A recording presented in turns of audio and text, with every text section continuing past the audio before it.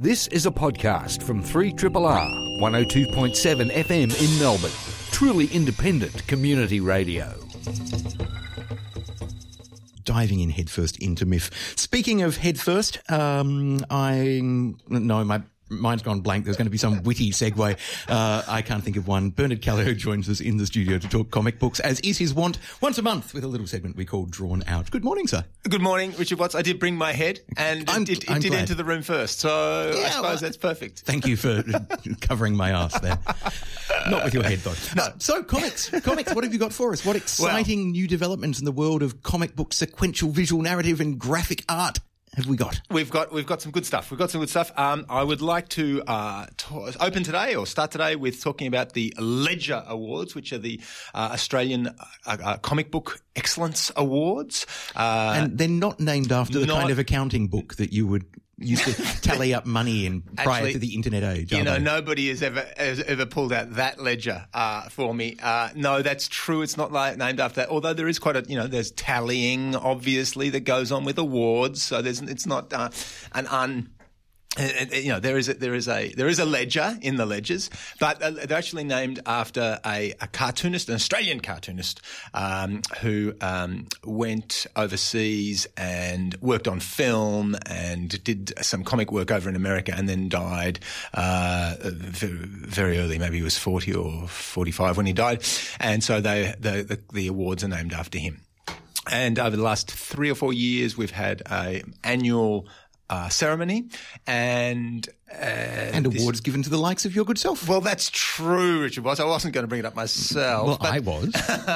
So yes, there is as well as the awards for comic books and work in comic books. There's also something called a Platinum Ledger, which is for contribution to Australian comics culture. And I received that last year, which was excellent. I went around with a glow all year, which was excellent. This year, the Platinum Ledger went to Michael Fakaris, the great Michael Fakaris. Comic book maker, street art maker, experimenter, extremo, and just a really an incredible stalwart of the scene, particularly in Melbourne. He's a Melbourne person, but his brand of he also works in theatre quite a bit, and so he's certainly a person around whom many arms of the comic book scene sort of work. But I'm just going to hand over the Ledgers Annual, which is getting handsomer and handsomer every year. And the Ledgers Annual is an account of the books that have won for that year, which I'm just about to talk about the Gold Ledger. But I will direct Richard Watts' attention to the little bookmark that I've stuck in there because there's some nice stuff. So Bruce Millard, a comic book maker, has designed and published the annual, and he's got for the first time, not for the first time, but certainly in a very concentrated way, a anthology section at the back. So not only do you get an account in the annual of who won and why, but also you get some new comics that are coming up. So that's very exciting. The Gold Ledger this year was won by Mel Tregoning's Small Things, which we've talked about in the show maybe 6 months ago.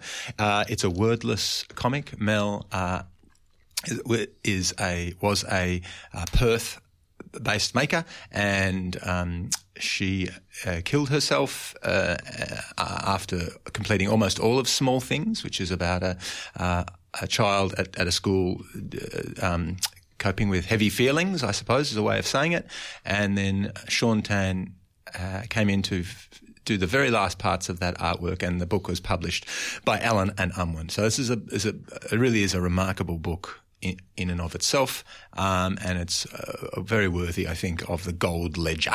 I remember our conversations about the work when we spoke about it several months ago, and just the way that these beautiful, evocative black and white illustrations show someone's feelings almost crawling off them and flying off them, and developing a life of their own as someone fragments before our eyes. And of course, it's the fact that when you're suffering from depression, people can't see you falling apart, but that's what it feels like. And the comic beautifully captures that sense. So, yeah. So it's a well awarded thing. And The Ledgers are a great institution, I think, in terms of recognising what's going on at the moment, but also the history of comics. So there's a Ledger of Honour was awarded to May Gibbs. Now, of course, we know her as the author of Snuggle, Pot and Cuddle Pie, but I did not know that she produced a comic strip called Bib and Bub for 42 years. 42 years. That puts her up amongst, some of the longest running, Peanuts ran for 50 years. So, that's May Gibbs, the great Snuggle, Pot and Cuddle Pie, in comic book world as Fantastic. well, which is really remarkable. So it's sort of, the Ledgers retrieve, a fairly hidden history of comics in Australia, and they celebrate what's going on at the moment. So they're excellent. And I did, of this, some very fine comics in the back of the Ledger, but I did wanted to point out to Richard the work by Susan Butcher and Carol Woods. They're very funny comic strips about art, figures in the art world, and what they do. What do they do? Well, Richard Boss? they are pastiching different comic book artists and styles to explore the life of Diane Arbus. So who is depicted in a sort of Richie Rich style. So it's sort of very, very. And what's she called? The upper crust shutterbug. The upper crust shutterbug. And then you've got Dushiriko, master of the metaphysical arts, referencing the work at Dr. Strange. So that I'll definitely have to keep my eye out. That's Butcher fun. and Wood, and they're hilarious. So that's I think this is this annual is very, the awards themselves are an important part of Australian comic book culture, but the annual is a great thing because it really gives you that it's an object, it's an artifact of that year and of a retrieved history. And the other book, which is fatter, and I'll just heft it over the bench to you, Richard. This is Rolling Blackouts by Sarah Glidden, and continuing the trend we've seen in comics over recent years of essentially doing what photojournalists would be doing, or the more traditional newspaper style journalism, reportage, but reportage in comic book form. This is dispatches from Turkey, Syria and Iraq. So Sarah her previous book is called How to Understand Israel in 60 Days. She's an American woman, and that's her previous book. And this one is about a 2010 trip to, as Richard said, Turkey, Iraq and Syria. And really it's an interesting thing. She is an embedded journalist with a couple of other journalists who are part of a media collective called the Globalist, the Seattle Globalist, and they're sort of basically independent journalists. They go to places, they make stories, either written stories or video stories, and then they sell them. They try and sell them to news outlets. And Sarah goes along with them to report on their reporting, essentially. But the very interesting thing is, so there are two of the Seattle Globalists. There's Sarah Glidden, and then there's Dan, who is an ex-Marine, who was part of the invasion of Iraq. And so what they're dealing with, who they're talking to as they travel through these spaces are really Iraqi refugees who are running, finding places in Syria, actually, mostly to hide from the war. And Dan, the ex-Marine, is sort of confronting the consequences of the action that he was involved in. So there's the information that one is getting through this book. There's 300-page book in this beautiful style that Sarah Glidden has. Very simple line and wash, colour wash style. So, it doesn't get in the way of the information. And you're also interested in her, because she's working out as she goes, what is journalism? And I think that is a question for journalism what is journalism? Absolutely. What is it becoming? And journalism is essentially in crisis at the moment, traditional models. So seeing a comic book maker explore not only the question of journalism, but its application as well is really fascinating. So, and I mean, this is a big, thick, chunky hardcover book. This is... It's 300 pages. Yeah. And it's out through Drawn and Quarterly, who are an excellent Canadian, I think, operation. And just to finish by saying, finally, I'm not a great one for the superhero comic book, film. It just, I leave them on the page, people, leave them on the page. But I went and saw the Wonder Woman film. How great is it? I really enjoyed it. It made me cry at one, like the sequence set in the trenches and in no man's land. Yeah. It's really intense, but it's a really strong film. It's wonderful. There's some bad Zack Snyder bombast that sort of creeps its way around the corners, but essentially at its heart, it's a wonderful film, and that woman is magnificent, Gal Gadot.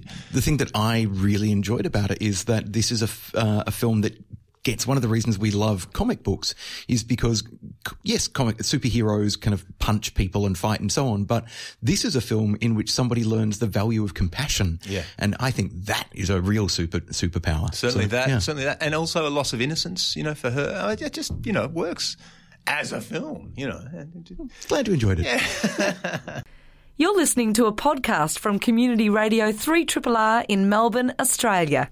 The Art Attack team couldn't join us this week, but not to worry because we've got plenty of visual art to talk about on the program. I'm joined now by Susan Millard, who's going to tell us about Art on the Page, which is an exhibition in the Noel Shaw Gallery in the Baillieu Library at the University of Melbourne. Susan, good morning. How are you? Good morning, Richard. How are you? I'm good, thank you. Yes, I've had a couple of coffees. I'm in a fine mood. And the crisp winter air kind of snapped me awake the minute I stepped outside. Yeah. So let's talk about Art on the Page, which is an exhibition that celebrates the artist book. Yes. What is an artist book?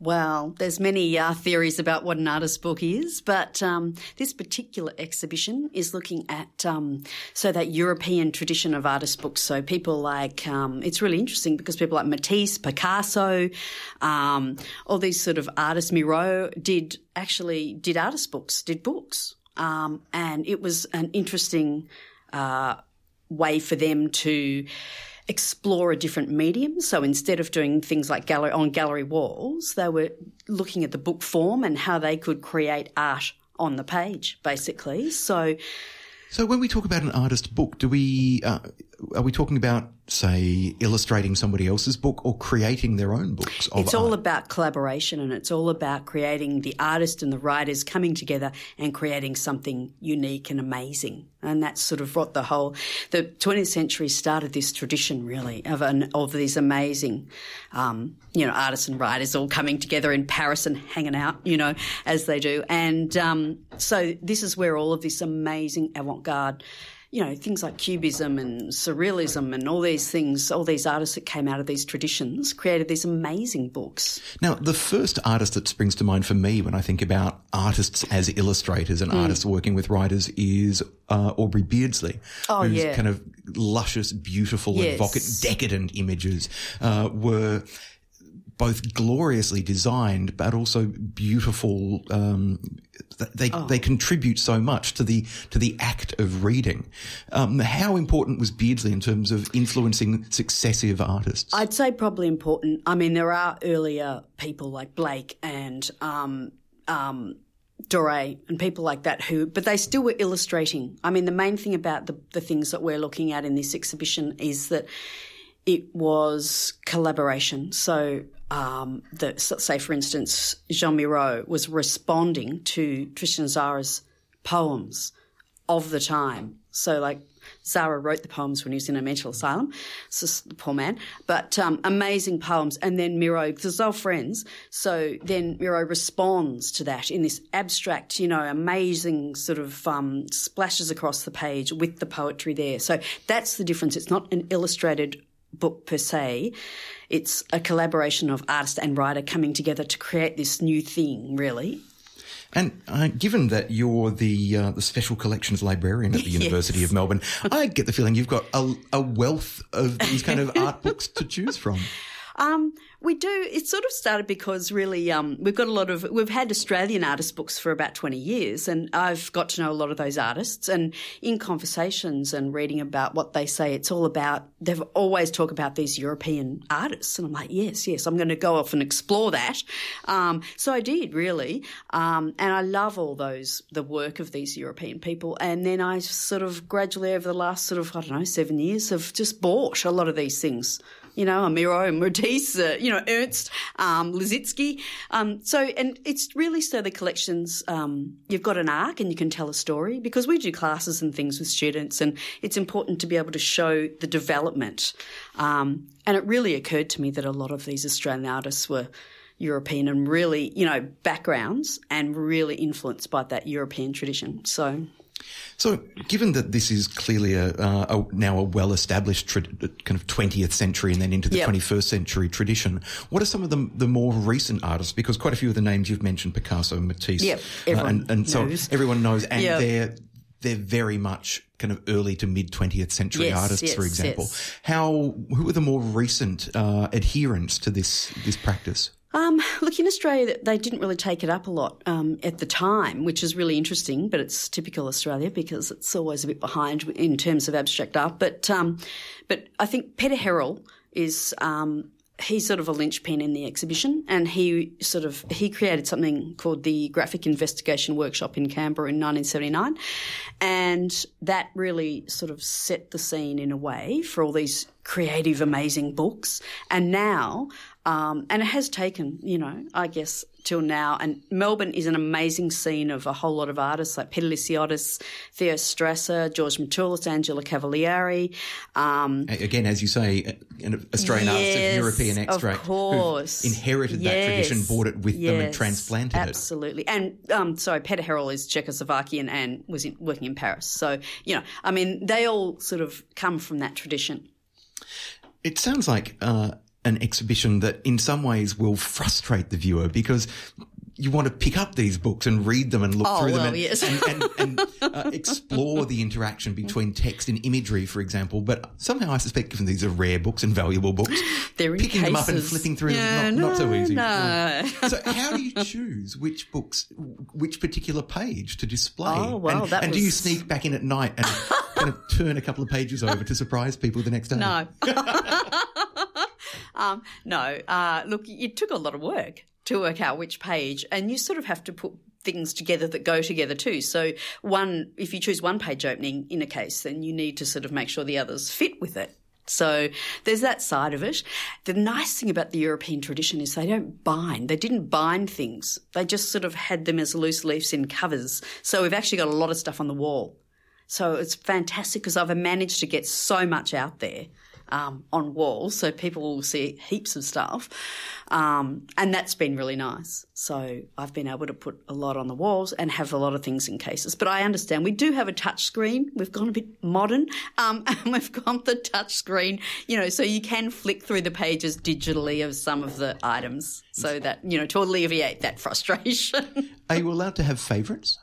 Oh, well, no. You secretly do. Of course. What are some of the highlights for you, some of the most evocative works, for example, or the works that best typify that collaborative act between writer and artist? Well, the one that I said, there's Jean Miro and Tristan Tzara. That's an amazing one. And also I think the Liszitsky and Mayakovsky as well. That's also that's Russian constructivist, and it's sort of a bit outside the box in a way, but it's the graphic design side of it is really important for that, and that's a beautiful, beautiful thing. I think also the Australian people too. I think that's really important with the Australian side, that a lot of those artists have collaborated together and have, sort of come together and done all these amazing works. Who are some of the Australian writers they're collaborating with? Well, Peter Lysiotis does writing as well. Chris Wallace-Crabb is another one. In the exhibition, I'm just thinking who we've got. We've got... is there a Paul Kelly? There is a Paul Kelly, and that's David Fraser, and his work's really beautiful. He's just all these woodcuts and lino cuts, and oh my God, they're just beautiful. So he's in there with that Paul Kelly. That's beautiful. You're listening to a podcast from Community Radio 3RRR FM in Melbourne, Australia. The Melbourne International Film Festival is opening today. There's a plethora of work, international and national, to see. One of the films that's screening is the documentary Namatjira Project, created by a rather remarkable organisation called Big Heart, who are art and social justice and social change all linked up together. Joining us to talk about Namatjira Project is its Executive Director, Julia Overton. Julia, welcome to Triple R. Thank you. So this film has grown out of a project which has included a fantastic theatre production, which reduced me not only to tears but to a sobbing mess in the theatre. And it's also linked to a broader campaign to regain the copyright of Albert Namatjira's paintings for his family. That's right. So it's a project that works on multiple levels. How did you get involved? Well, my experience is mainly film, and so I was asked by actually Sophia Marinos, the producer of the film, but also the overarching producer of the whole Namatjira Project, to come on board the project about 3.5 years ago, because Sophia had not had any film experience up to that point. And she wanted, they desperately wanted to finish this wonderful film. And so I came on board to help them and, add a sort of a film perspective to the project. And also my own background is my partner in life is actually another filmmaker who's interested in social justice, Tom Zabriskie, who's also got a film screening in the festival this year, coincidentally. But so again, the philosophy of Big Heart has always been something very close to my heart. I also saw the play and, like you, was reduced to a sobbing mess afterwards. So it seemed like a perfectly natural fit for me. Why is a film a significant and valuable part of this campaign? What can a film do that, for example, an article in a newspaper can't or a theatre production can't? They're three completely different mediums, obviously. I think the play, to me, is as a piece is always the most visceral and emotional, and because also the performers will respond to the audience in a way that they can't, because the film is a finished piece of work. However, a film can reach a much, much wider audience, and it can grow and expand on the audience of play. I mean, it's a bit like you can't really compare them. I mean, I know it is a piece that, and this is much more than the play. It's partly the story of the play, partly the story of Albert and Batterby, and Trevor Jamison's story, and most importantly, the Namatjira family's story. Now, the Namatjira family have not earned a cent from Albert Namatjira's iconic paintings since the 1980s. That's correct. And which is just part of an ongoing story of injustice. The fact that Albert Namatjira, as an Aboriginal artist, internationally renowned, the Australian government made him a citizen just so they could tax his income. And that's just part of the story. Yes. And then the family lost the copyright to Albert's works. How and why did they lose the copyright to the works? Because the income from those works would be of significant benefit to the broader Namatjira family. Well, in 1983, I think it was, the estate of Albert gave the rights to reproduce his work. So for things like tea towels and, all those things that everybody had on their walls in those days. So it was purely, supposedly, the reproduction of works. But it's just grown into something that, they don't get anything. And I honestly don't know why. And it's a really, really sad indictment yet again on Australia, really, and the way we sort of don't look after the people we should be looking after. Yeah. One of the reasons it's so important to get to have this campaign to get the copyright back for the Namatjira family is that the copyright will expire in 2029. That's right. So there's a limited window in which the income stream from Albert Namatjira's works can actually benefit the family. Yeah, and and all his family have all become artists, and they're very, very talented, and they don't benefit. I mean, why shouldn't they benefit from their family's talents and skill? And it's just, to me, it's just a very, very, I mean, to go from 83 to, in the 2020s is far too long a period for, and in the film they said, you go from homeless in Aranda country, from back at Buckingham Palace to homeless in Aranda country. And that's really the irony of the whole thing, that he is such a fated man, Albert, and all his, everywhere you go, people remember him or they know about his work. And for me, as someone who studied art, as you can tell from my voice, I was partly brought up in other countries, and every other country, they know about Albert as well as here, and his importance in the art world, and his family should be, benefiting from it. And when it's not even that they're not benefiting, but they're actually living, quite poorly. Yeah. Tell us about the story of making the film itself and the challenges that the filmmakers faced in getting the film together. I think for the filmmakers, the most important thing was that they understood it was a collaboration, and it was a collaboration with the Namatjira family, and that even when the play was being performed, they would go and talk to the family to make sure that they were doing things in a culturally appropriate manner.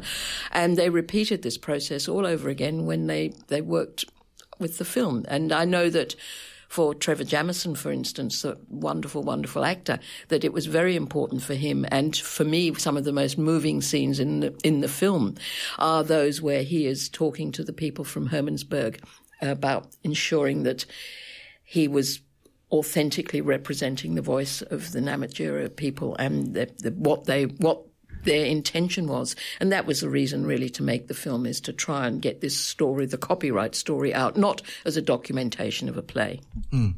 How can a film like this help the Namatjira family beyond just getting the message out? Is the intention that the more people know about this story, the more pressure can be brought to bear on restoring the copyright to the family? Exactly. And there is indeed a legacy trust that has been set up, and this was launched in Canberra in March. And so I'll get the website details to you for that in a second, and then we can tell you at the end where people can actually contact if they feel like contributing something to this fund. And this is the purpose of the film, really. Now, you've been involved with documentary making for quite some time, and I know that you've been on the board of the Australian International Documentary Conference, for example, and you have a long history of filmmaking. Documentaries have used to be considered old-fashioned and tired, and over the last 2 decades, or 15 years or so, documentaries have become immensely popular, crowd-pleasing, box office smashers. Why is a good documentary such a successful art form? Well, it's a sort of rather loaded. I think if you aspire to be the best in whatever art form it is, I think you'll reach an audience. My original background was in narrative storytelling, and I've always believed that you find the best way to tell the story, rather than say, I'm going to make a documentary or I'm going to make a feature film. And for me, I think that documentary, for a long time, people who are practitioners would start out by making what they would call only a documentary, but their real dream was to make a feature film. And now I think, partly through the advent of the extraordinarily much more mobile equipment, for want of a better word, and the ease of production, I think that has had a lot to do with it. I also think that people are always interested in true stories. There's something that is there for them. And, of course, you have the great masters who, if you look at, say, and I'll use him as an example because, I've worked with him in vendors, I would suggest that his most recent, most accessible films have been documentary, whether it's Buena Vista Social Club, his film on Pina, or his most beautiful film on Salgado, Salt of the Earth, all of which were finalists and nominated for Oscars, for Academy Awards as Best Documentary. And he chooses the form. It's like I said earlier, you choose the form for the story you want to tell. And I think the fact that many of those very, quote, successful and known filmmakers are choosing it as a form just says something as well. Yeah. Namatjira Project is a story that has had multiple incarnations. Yes. As we've said, there's been exhibitions, there's been the stage play, which has toured the country, and now we have this documentary film.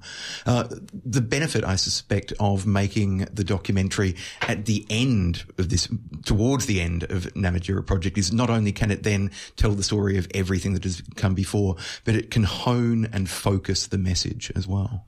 Yes, it can, and I think that's what we hope to do. But what I would say that we still have the three, and in fact, there's a fourth element that often goes with either the play or can go with the film. Is the Namatjira family will come and they will do watercolor classes, so there's, and one of the lovely scenes in the film is them doing one of these water classes in London and in Tasmania as well. I think there are a couple of wonderful scenes where you can see a somewhat, if I have to do this again, but I'll do it, and they do it, and it's a beautiful, beautiful evocation of there's, and not only are there watercolor classes, but there are exhibitions. So it is, in a true way, a multi-layered experience this. And that's what's great about an organisation like Big Heart, is that they have the facility to do that because they've got those networks all around the country. So they can lob into Launceston or into, Alice Springs, and they've got all these facilities at their disposal. And so you do get a chance, as you asked me at the beginning, a play, is a play better than a film, is better than a painting, whatever. I mean, it's whatever presses anyone's particular buttons is what, so you can get everything in this. This has been a podcast from 3RRR 102.7 FM in Melbourne. Truly independent community radio. Want to hear more? Check out our website at rrr.org.au.